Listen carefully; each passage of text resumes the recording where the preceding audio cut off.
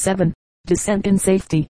Gathering his reins tightly in his right hand, while his left grasped his rifle, McCullough spurred the noble animal forward, and in an instant was over the brow of the cliff, and falling rather than dashing down its steep declivity. By unlooked for good fortune the foot of the bluff was reached in safety. Into the creek dashed horse and man, and in a minute or two the daring fugitive was across and safe from his savage pursuers. The Indians returned disappointed to the vicinity of the fort. Here they found that their leader had decided on abandoning the assault. The reinforcements received, and the probability that others were on the way, discouraged the renegade, and Girty led his horde of savages away, first doing all the harm in his power by burning the houses of the settlement, and killing about 300 cattle belonging to the settlers. The defense of Fort Henry was one of the most striking for the courage displayed, and the success of the defenders. Of the many gallant contests with the Indian foe of that age of stirring deeds, aside from those killed in ambush, not a man of the garrison had lost his life. Of the assailants, from 60 to 100 fell. Simon Girty and his Indians had received a lesson they would not soon forget. Daniel Boone, the pioneer of Kentucky, the region of Kentucky, that dark and bloody ground of Indian warfare, lay long unknown to the whites. No Indians even dwelt there, though it was a land of marvelous beauty and wonderful fertility, for its forests and plains so abounded with game that it was used by various tribes as a hunting ground, and here the savage warriors so often met in hostile array, and waged such deadly war, that not the most daring of them ventured to make it their home, and the name which they gave it was destined to retain its somber significance for the whites, when they should invade the perilous Kentuckian wilds, and build their habitations in this land of dread. In 1767 John Finley, a courageous Indian trader, pushed far into its depths, and returned with thrilling stories of his adventures and tempting descriptions of the beauty and fertility of the land. These he told to Daniel Boone, an adventure-loving Pennsylvanian, who had made his way to North Carolina, and built himself a home in the virgin forest at the headwaters of the Yadkin. Here, with his wife, his rifle, and his growing family, he enjoyed his frontier life with the greatest zest, until the increasing numbers of new settlers and the alluring narrative of Finley induced him to leave his home and seek again the untrodden wilds.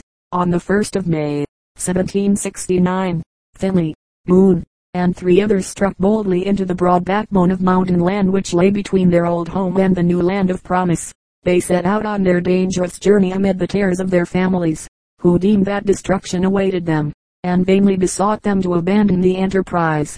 Forward, for days and weeks, pushed the hardy pioneers, their rifles providing them with game, their eyes on the alert against savages, until, after what seemed months of toil, the mountains were passed and the fertile plains and extended forests of Kentucky lay before them.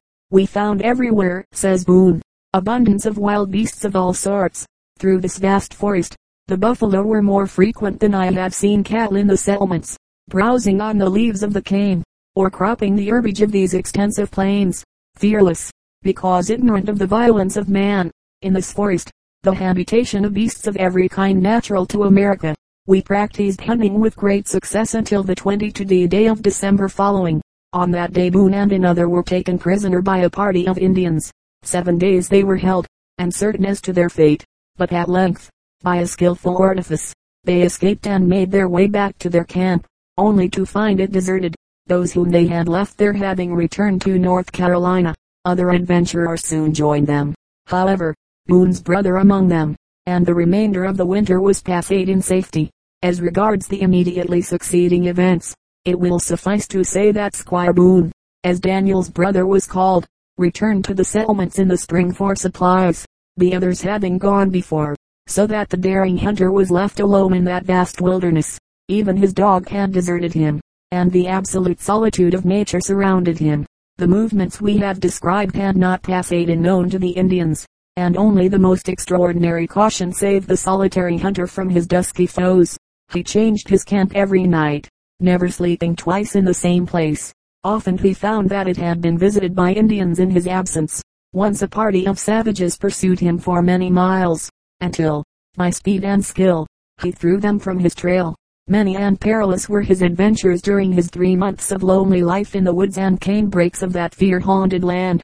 Prowling wolves troubled him by night, prowling savages by day, yet fear never entered his bold heart. and cheerfulness never fled from his mind. He was the true pioneer, despising peril and proof against loneliness. At length his brother joined him, with horses and supplies, and the two adventurers passed another winter in the wilderness. Several efforts were made in the ensuing years to people the country, but numbers of the settlers were slain by the Indians, whose hostility made the task so perilous that a permanent settlement was not made till 1775. The place then settled, a fine location on the Kentucky River, was called, in honor of its founder, Boanisberto. Here a small fort was built, to which the adventurer now brought his family, being determined to make it his place of abode, despite his dusky foes.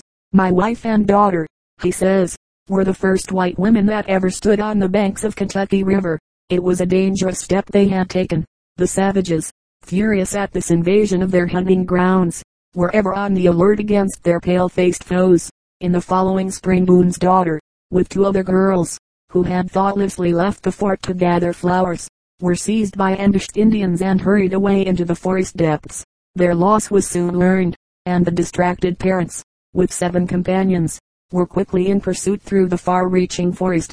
For 2 days, with the skill of trained scouts, they followed the trail which the girls, true hunters' daughters, managed to mark by shreds of their clothing which they tore off and dropped by the way. The rapid pursuers at length came within sight of the camp of the Indians. Here they waited till darkness descended, approaching as closely as was safe. The two fathers, Boone and Calloway, now volunteered to attempt a rescue under cover of the night, and crept, with the acumen of practiced frontiersmen, towards the Indian halting place, and luckily for them they were discovered and captured by the Indians, who dragged them exultingly to their camp. Here a council was quickly held, and the captives condemned to suffer the dreadful fate of savage reprisal, death by torture and flame. Morning had but fairly dawned when speedy preparations were made by the savages for their deadly work. They had no time to waste, for they knew not how many pursuers might be on their trail. The captives were securely bound to trees, before the eyes of their distracted daughters, and faggots hastily gathered for the fell purpose of their foes. But while they were thus busied, the companions of Boone and Calloway had not been idle. Troubled by the non-return of the rescuers, the woodsmen crept up with the first dawn of day, saw the bloody work designed, and poured in a sudden storm of bullets on the savages, several of whom were stretched bleeding upon the ground. Then, with shouts of exultation, the ambushed whites burst from their covert, dashed into the camp before the savages could wreak their vengeance on their prisoners, and with renewed rifle shots sent them away in panic flight. A knife stroke or two released the captives, and the party returned in triumph to the fort. The example of Boone and his companions in making their homes on Kentucky soil was soon followed by others, and within a year or two a number of settlements had been made, at various promising localities. The Indians did not view with equanimity this invasion of their hunting grounds. Their old battles with each other were now replaced by persistent hostility to the whites, and they lurked everywhere around the feeble settlements, seizing stragglers, destroying cattle, and in every way annoying the daring pioneers. In April, 1777, a party of 100 of them fiercely attacked Boanisberto, but were driven off by the rifles of the settlers. In July they came again, now doubled in numbers, and for 2 days assailed the fort, but with the same ill success as before. Similar attacks were made on the other settlements, and a state of almost incessant warfare prevailed, in which Boone showed such valor and activity that he became the terror of his savage foes, who, in compliment to his daring, christened him the Great Long Knife. On one occasion when 2 Indian warriors assailed him in the woods, he maneuvered so skillfully as to draw the fire of both, and then slew the pair of them, the one with his rifle, the other, in hand-to-hand fight, with his deadly hunting knife. But the bold pioneer was destined soon to pass through an experience such as few men have safely endured. It was now February, 1778. For 3 years the settlers had defied their foes. Boone, in despite of them, hesitating not to traverse the forest alone, with rifle and hunting knife, in pursuit of game. In one of these perilous excursions he suddenly found himself surrounded by a party of 100 Shawnees warriors, who were on their way to attack his own fort. He fled, but was overtaken and secured. Soon after, the savages fell in with a large party of whites who were making salt at the Salt Lick Springs, and captured them all, 27 in number. Exulting in their success, the warriors gave up their original project, and hastened northward with their prisoners. Fortunately for the latter, the Revolutionary War was now in full progress, and the Indians deemed it more advantageous to themselves to sell their prisoners than to torture them. They, therefore, took them to Detroit, where all were ransomed by the British except Boone. The governor offered a large sum for his release, but the savages would not listen to the bribe. They knew the value of the man they held, and were determined that their illustrious captive should not escape again to give them trouble in field and forest. Leaving Detroit, they took him to Chillicothe, on the Little Miami River, the chief town of the tribe. Here a grand council was held as to what should be done with him. Boone's fate trembled in the balance. The stake seemed his destined doom. Fortunately, an old woman, of the family of Blackfish, one of their most distinguished chiefs, having lost a son in battle, claimed the captive as her adopted son. Such a claim could not be set aside. It was a legal right in the tribe, and the chiefs could not but yield. They were proud, indeed, to have such a mighty hunter as one of themselves, and the man for whose blood they had been hungering was now treated with the utmost kindness and respect. The ceremony of adoption into the tribe was a painful one, which Boone had to endure. Part of it consisted in plucking out all the hairs of his head with the exception of the scalp lock, of 3 or 4 inches diameter, but the shrewd captive bore his inflictions with equanimity, and appeared perfectly contented with his lot. The new son of the tribe, with his scalp lock, painted face, and Indian dress, and his skin deeply embrowned by constant exposure to the air, could hardly be distinguished from one of themselves, while his seeming satisfaction with his new life was well adapted to throw the Indians off their guard.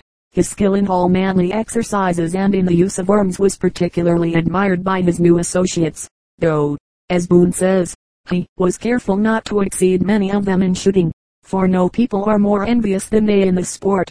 His wary captors, however, were not easily to be deceived. Seemingly, Boone was left free to go where he would, but secretly he was watched, and precautions taken to prevent his escape. He was permitted to go out alone to hunt, but the Indians always carefully counted his balls and measured his charges of powder, determined that he should have none to aid him to procure food in a long flight. Shrewd as they were, however, Boone was more than their match. In his hunting expeditions he cut his balls in half, and used very small charges of powder, so that he was enabled to bring back game while gradually secreting a store of ammunition. And thus the days and weeks went on, while Daniel Boone remained, to all outward appearance, a contented Shawnee warrior. But at length came a time when flight grew imperative. He had been taken to the Salt Licks with a party of Indians to aid them in making salt. On returning to Chillicothe he was alarmed to see the former peaceful aspect of the village changed to one of threatened war. A band of 450 warriors had been collected for a hostile foray, and to his horror he learned that Moanasberta was the destined point of attack. In this fort were his wife and children. In the present state of security of the inmates they might easily be taken by surprise. He alone could warn them of their danger, and to this end he must escape from his watchful foes. Boone was not the man to let the anxiety that tore his heart appear on his face. To all seeming he was careless and indifferent, looking on with smiling face at their war dances, and hesitating not to give them advice in warlike matters. He knew their language sufficiently to understand all they said, but from the moment of his captivity had pretended to be entirely ignorant of it, talking to them only in the jargon which then formed the medium of communication between the red men and the whites, and listening with impassive countenance to the most fear-inspiring plans.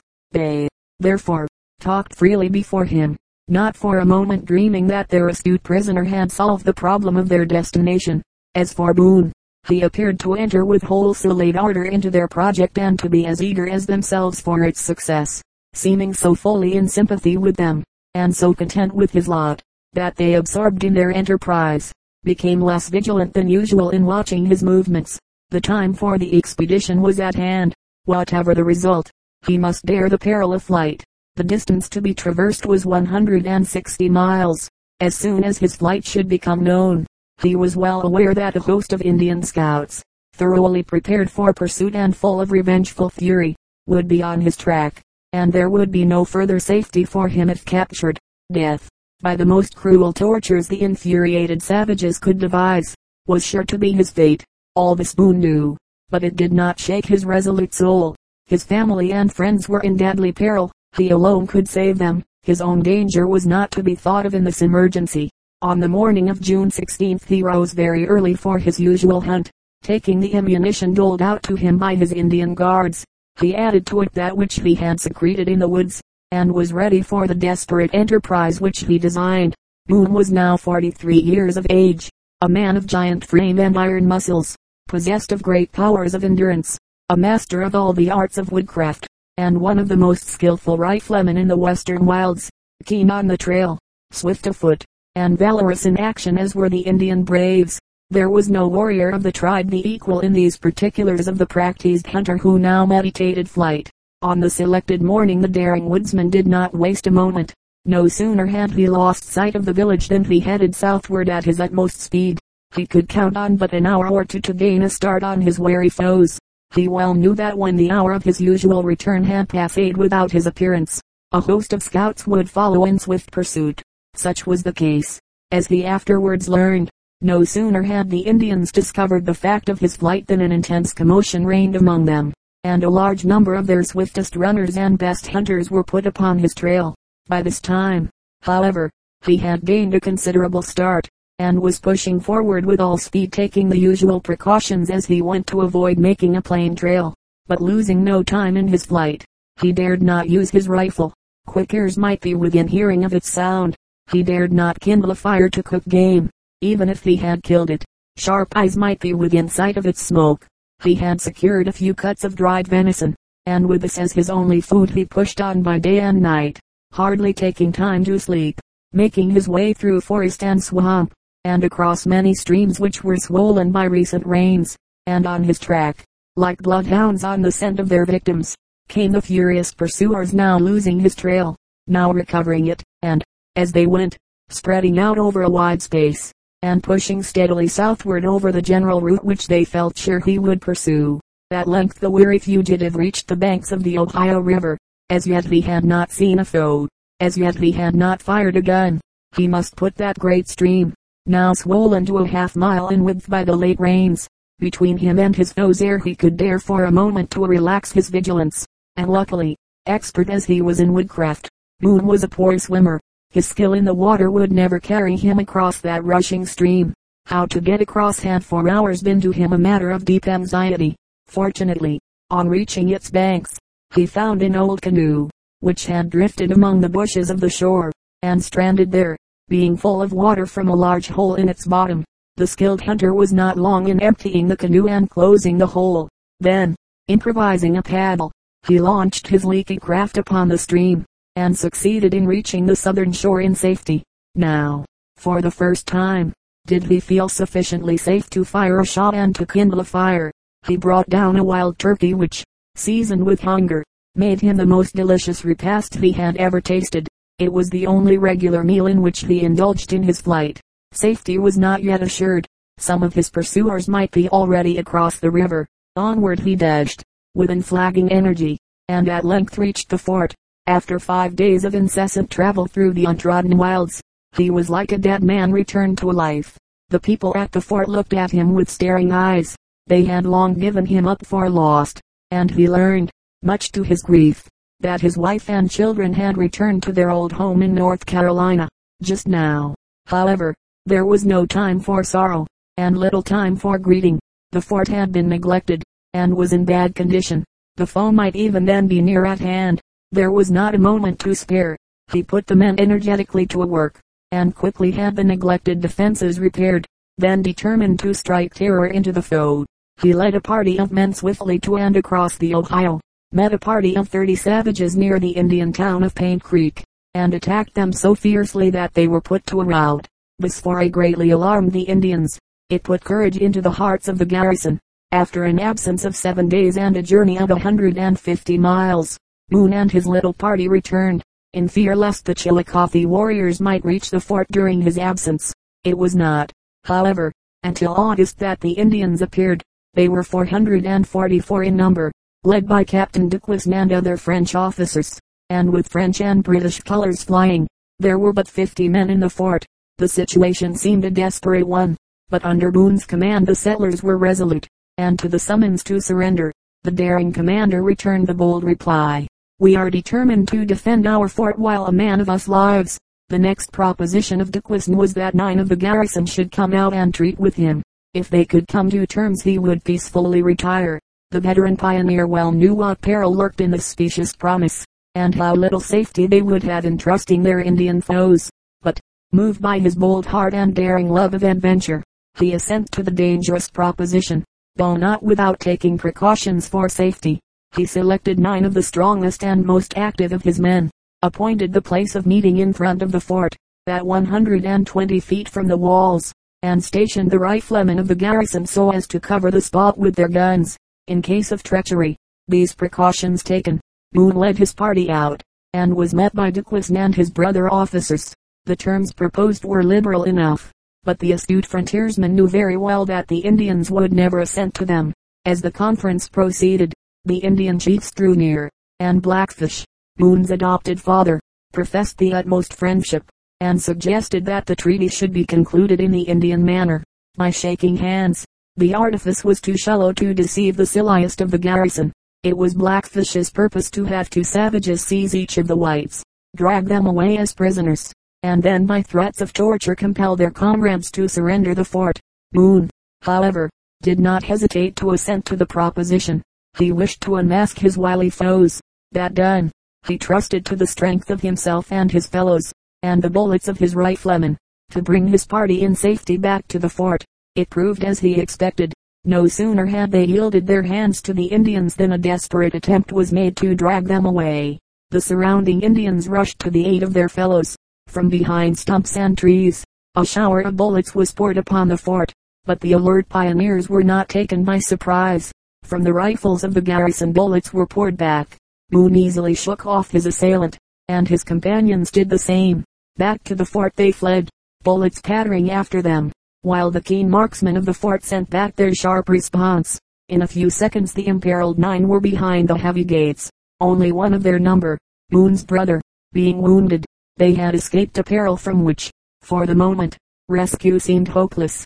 Baffled in their treachery, the assailants now made a fierce assault on the fort, upon which they kept up an incessant fire for 9 days and nights, giving the beleaguered garrison scarcely a moment for rest. Hidden behind rocks and trees, they poured in their bullets in a manner far more brisk than effectual. The garrison but feebly responded to this incessant fusillade, feeling it necessary to husband their ammunition. But, and like the fire of their foes, every shot of theirs told. During this interval the assailants began to undermine the fort, beginning their tunnel at the river bank. But the clay they threw out discolored the water and revealed their project, and the garrison at once began to countermine, by cutting a trench across the line of their projected passage. The enemy, in their turn, discovered this and gave up the attempt. Another of their efforts was to set fire to the fort by means of flaming arrows. This proved temporarily successful, the dry timbers of the roof bursting into flames.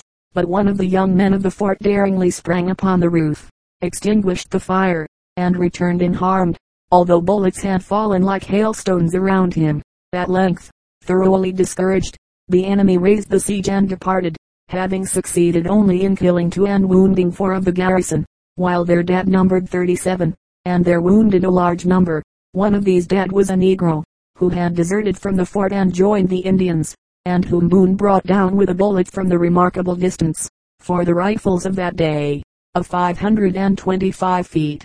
After the enemy had gone there were picked up, says Boone, 125 pounds weight of bullets, besides what stuck in the logs of the fort, which certainly is a great proof of their industry. Whatever may be said of their marksmanship, the remainder of Daniel Boone's life we can give but in outline. After the repulse of the enemy he returned to the Yadkin for his family, and brought them again to his chosen land. He came back to find an Indian war raging along the whole frontier, in which he was called to play an active part, and on more than one occasion out his life to his strength, endurance, and sagacity. This warfare continued for a number of years, the Indians being generally successful, and large numbers of soldiers falling before their savage onsets. At length the conduct of the war was entrusted to Mad Anthony Wayne, whose skill, rapidity, and decision soon brought it to an end, and forced the tribes to conclude a treaty of peace. Thenceforward Kentucky was undisturbed by Indian forays, and its settlement went forward with rapidity. The intrepid Boone had by no means passed through the fire of war unharmed. He tells us, 2 darling sons and a brother have I lost by savage hands, which had also taken from me 40 valuable horses and abundance of cattle. Many dark and sleepless nights have I been a companion for owls, separated from the cheerful society of men, scorched by the summer's Sunday and pinched by the winter's cold, an instrument ordained to settle the wilderness. One wilderness settled, the hardy veteran pined for more. Population in Kentucky was getting far too thick for his ideas of comfort. His spirit craved the solitude of the unsettled forest, and in 1802 he again pulled up stakes and plunged into the depths of the western woods. Too much crowded, he declared, too much crowded. I want more elbow room. His first abiding place was on the Great Kanawha, where he remained for several years. Then, as the vanguard of the army of immigrants pressed upon his chosen home, he struck camp again, and started westward with wife and children, driving his cattle before him, in search of a promised land, of few men and abundant game. He settled now beyond the Mississippi, about 50 miles west of St. Louis. Here he dwelt for years, hunting, trapping, and enjoying life in his own wild way. Years went by, and once more the emigrant army pressed upon the solitude-loving pioneer, but he was now too old for further flight. 80 years lay upon his frosted brow, yet with little diminished activity he pursued his old mode of life, being often absent from home for weeks on hunting expeditions. Audubon, the famous ornithologist, met him in one of these forays, and thus pictures him, the stature and general appearance of this wanderer of the western forests. He says, approached the gigantic. His chest was broad and prominent, his muscular powers displayed themselves in every limb. His countenance gave indication of his great courage, enterprise, and perseverance, and, whenever he spoke, the very motion of his lips brought the impression that whatever he uttered could not be otherwise than strictly true. Mr. Irving tells a similar story of him in his 85th year. He was then visited by the Astor Overland expedition to the Columbia. He had but recently returned from a hunting and trapping expedition, says the historian, and had brought nearly 60 beaver skins as trophies of his skill. The old man was still erect in form, strong in limb, and unflinching in spirit, and as he stood on the river bank watching the departure of an expedition destined to traverse the wilderness to the very shores of the Pacific, very probably felt a throb of his old pioneer spirit, impelling him to shoulder his rifle and join the adventurous band. 7 years afterwards he joined another band, that of the heroes who had gone to their rest. To his last year he carried the rifle and sought the depths of the wood. At last, in 1818, with no disease but old age, he laid down his life, after a most adventurous career, in which he had won himself imperishable fame as the most daring, skillful, and successful of that pioneer band who had dared the perils of the wilderness and surpassed the savage tenants of the forest in their own chosen arts. Paul Revere's ride. It was night at Boston, the birth night of one of the leading events in the history of the world. The weather was balmy and clear. Most of the good citizens of the town were at their homes, many of them doubtless in their beds, for early hours were kept in those early days of our country's history. Yet many were abroad, and from certain streets of the town arose unwonted sounds. The steady tread of marching feet, the occasional click of steel, the rattle of accoutrements. Those who were within view of Boston Common at a late hour of that evening of April 18, 1775, beheld an unusual sight, that of serried ranks of armed men, who had quietly marched thither from their quarters throughout the town, as the starting point for some secret and mysterious expedition. At the same hour, in a shaded recess of the suburb of Charlestown, stood a strongly built and keen-eyed man, with his hand on the bridle of an impatiently waiting horse, his eyes fixed on a distant spire that rose like a shadow through the gloom of the night. Paul Revere was the name of this expectant patriot. He had just before crossed the Charles River in a small boat, rowing needfully through the darkness, for his route lay under the guns of a British man of war, the Somerset, on whose deck, doubtless, were watchful eyes on the lookout for midnight prowlers. Fortunately, the dark shadows which lay upon the water hid the solitary rower from view, and he reached the opposite shore unobserved. Here a swift horse had been provided for him, and he was bidden to be keenly on the alert, as a force of mounted British officers were on the road which he might soon have to take. And still the night moved on in its slow and silent course, while slumber locked the eyes of most of the worthy people of Boston town, and few of the patriots were afoot. But among these was the ardent man who stood with his eyes impatiently fixed on the lofty spire of the Old North Church. and in the town itself others heedfully watched the secret movements of the British troops. Suddenly a double gleam flashed from the far-off spire. 2 lighted candles had been placed in the belfry window of the church, and their feeble glimmer sped swiftly through the intervening air and fell upon the eyes of the expectant heir.